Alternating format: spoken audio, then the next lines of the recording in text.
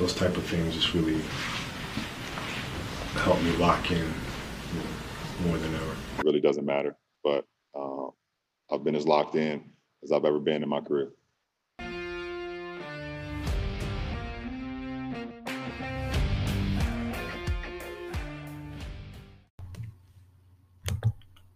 What's up, boys? It's your host, Spaz, Parlay Prince of the South. And if you like money, this is the episode for you.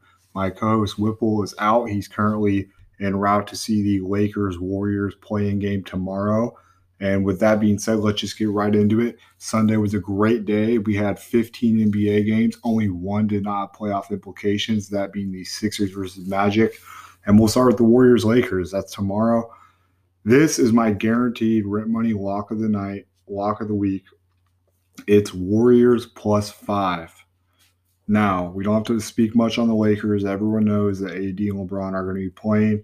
They want to avoid that winner of the 9-10 playing game. But Bron is always carrying bums, man. This bench is not deep at all. Jared Dudley, this bum, he's on the team. Marc Gasol, Andre Drummond, they're just fucking bums. They're not stepping up, but Dennis Schroeder has been.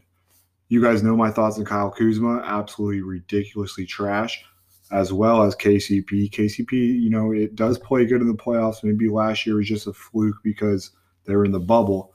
But with the Warriors, the injuries are going to hurt them. No Kelly Oubre, no Klay Thompson, no James Wiseman. They're all hurt. So will this Warriors team go far? I do not know.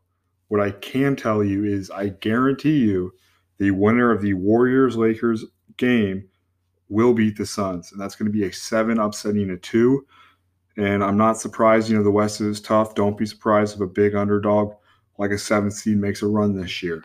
The Warriors have Jordan Poole. He, put up 38 against the Pelicans, but he needs to do more. Bazemore needs to do more. Andrew Wiggins has been playing so good so far this season, but Draymond Green had some words after the Memphis game Sunday. He said, "I'm a motherfucking dog." So Draymond, you got to prove that, bro. Moving on to the Grizzlies Spurs, we're going to keep it in the West. That's also tomorrow night. Grizzlies are going to easily win and cover. I'm going to go to this game. This is another guaranteed lock at -4. The Spurs, have Popovich, never doubt him, but DeMar DeRozan doesn't really care. I feel like he just wants to go smoke weed. I think he wants the offseason to be over. He wants to go back to Compton and chill. Nothing wrong with that. I'm not hating on the guy. Go get high. I feel you, brother, but Grizzlies take this one in my eyes. They have a young core that's going to step up. Desmond Bane's been playing lights out. John Morant's, the face of this team. Memphis is a team that wants to be like a Utah. When I say that, it's hard to recruit guys to Utah. No one wants to come to Salt Lake. Don't get me wrong. You can recruit a couple guys, but no superstars going to Utah. I don't care who's on the team, who's the coach, whatever. They have a young core they need to build. No one expected this Utah team to be a 1 seed. This team kind of reminds me of a Dallas Mavericks Dirk team. They have one superstar, which I'm not really saying Donovan Mitchell's a superstar, but you could put him at top 15 players in the league right now. And then a rest of veterans that play their role. This Utah team's scary. This Memphis team is going to win versus the Spurs, and then I believe they will be knocked out against the Lakers or Warriors, whoever loses that game. But also, speaking of young cores, we got to get to the Celtics game. That game is tonight. They are a 2.5-point favorite against the Wizards. Bradley Beal and Russell Westbrook are hungry, man. Russell Westbrook, say what you want. Tweet at us. Let us know what you think of Russell Westbrook. A lot of guys say he's a bum. A lot of guys say he's the greatest point guard ever lived. There's no middle ground when it comes to Russell Westbrook. Everyone either rides his dick or everyone says he's a bum. Which is it? People are comparing him to Kwame Brown. I mean, I'm not saying he's a bust. I think he's hungry. I think him and Bradley Beal can do a lot, but they can't do it all with themselves.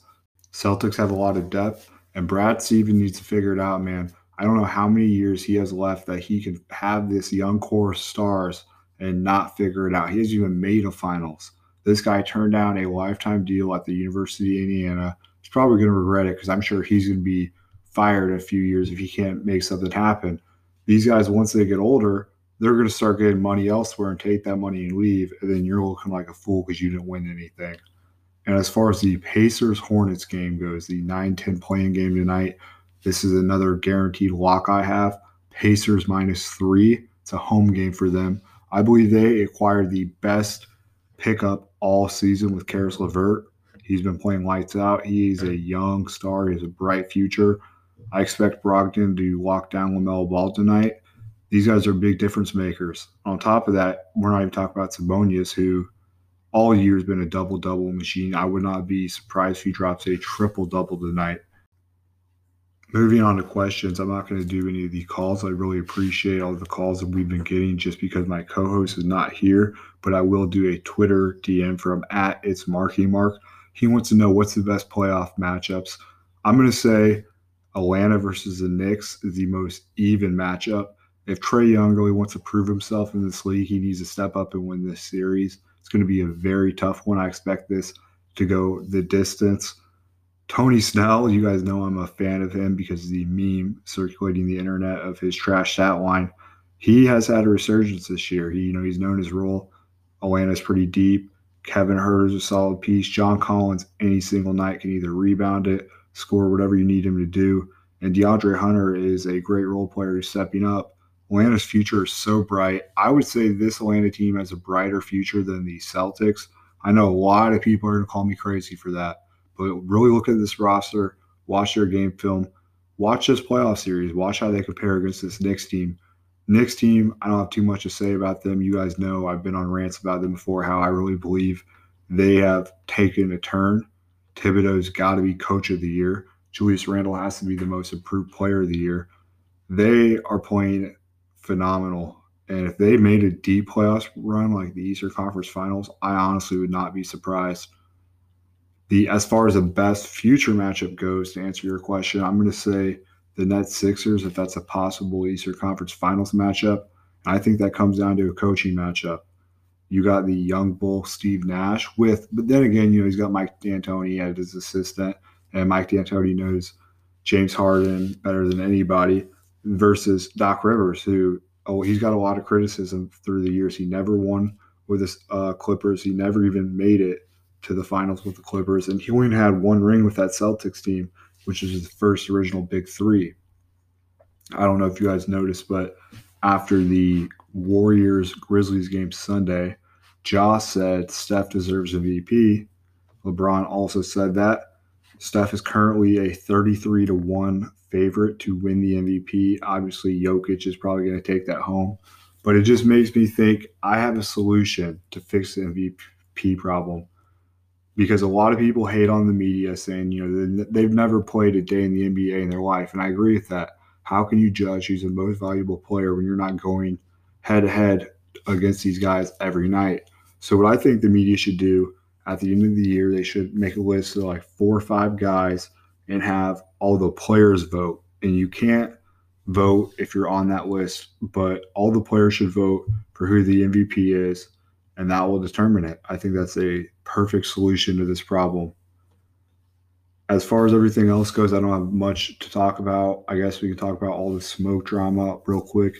Kwame Brown did call out all the smoke cast. Steven Jackson, Matt Bauer, shout out to those guys. I love that podcast.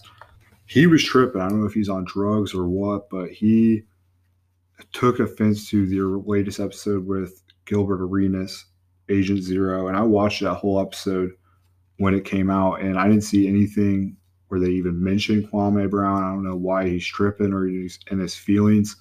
I think he's just trying to clout chase because he has 8K followers on Instagram. Not that it matters, but our platform at Lock Sports has more than that. Like, come on, dude, step your game up. You're in the NBA. I think you're just trying to clout chase. I think you're trying to get a radio deal. So he is my Matt LaFleur of the week. And also, he called out Steven Jackson for being a fake Muslim. Like, you can become religious at any point in your life. But with that being said, that's my NBA playoff special.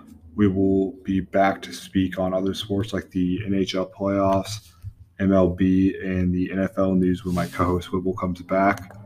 Stay gambling, boys. Stay safe. We appreciate all the love. I'm going to leave the hotline in the description. I'm going to leave our socials in there. Tweet at us, call us, whatever. We love you. Peace out.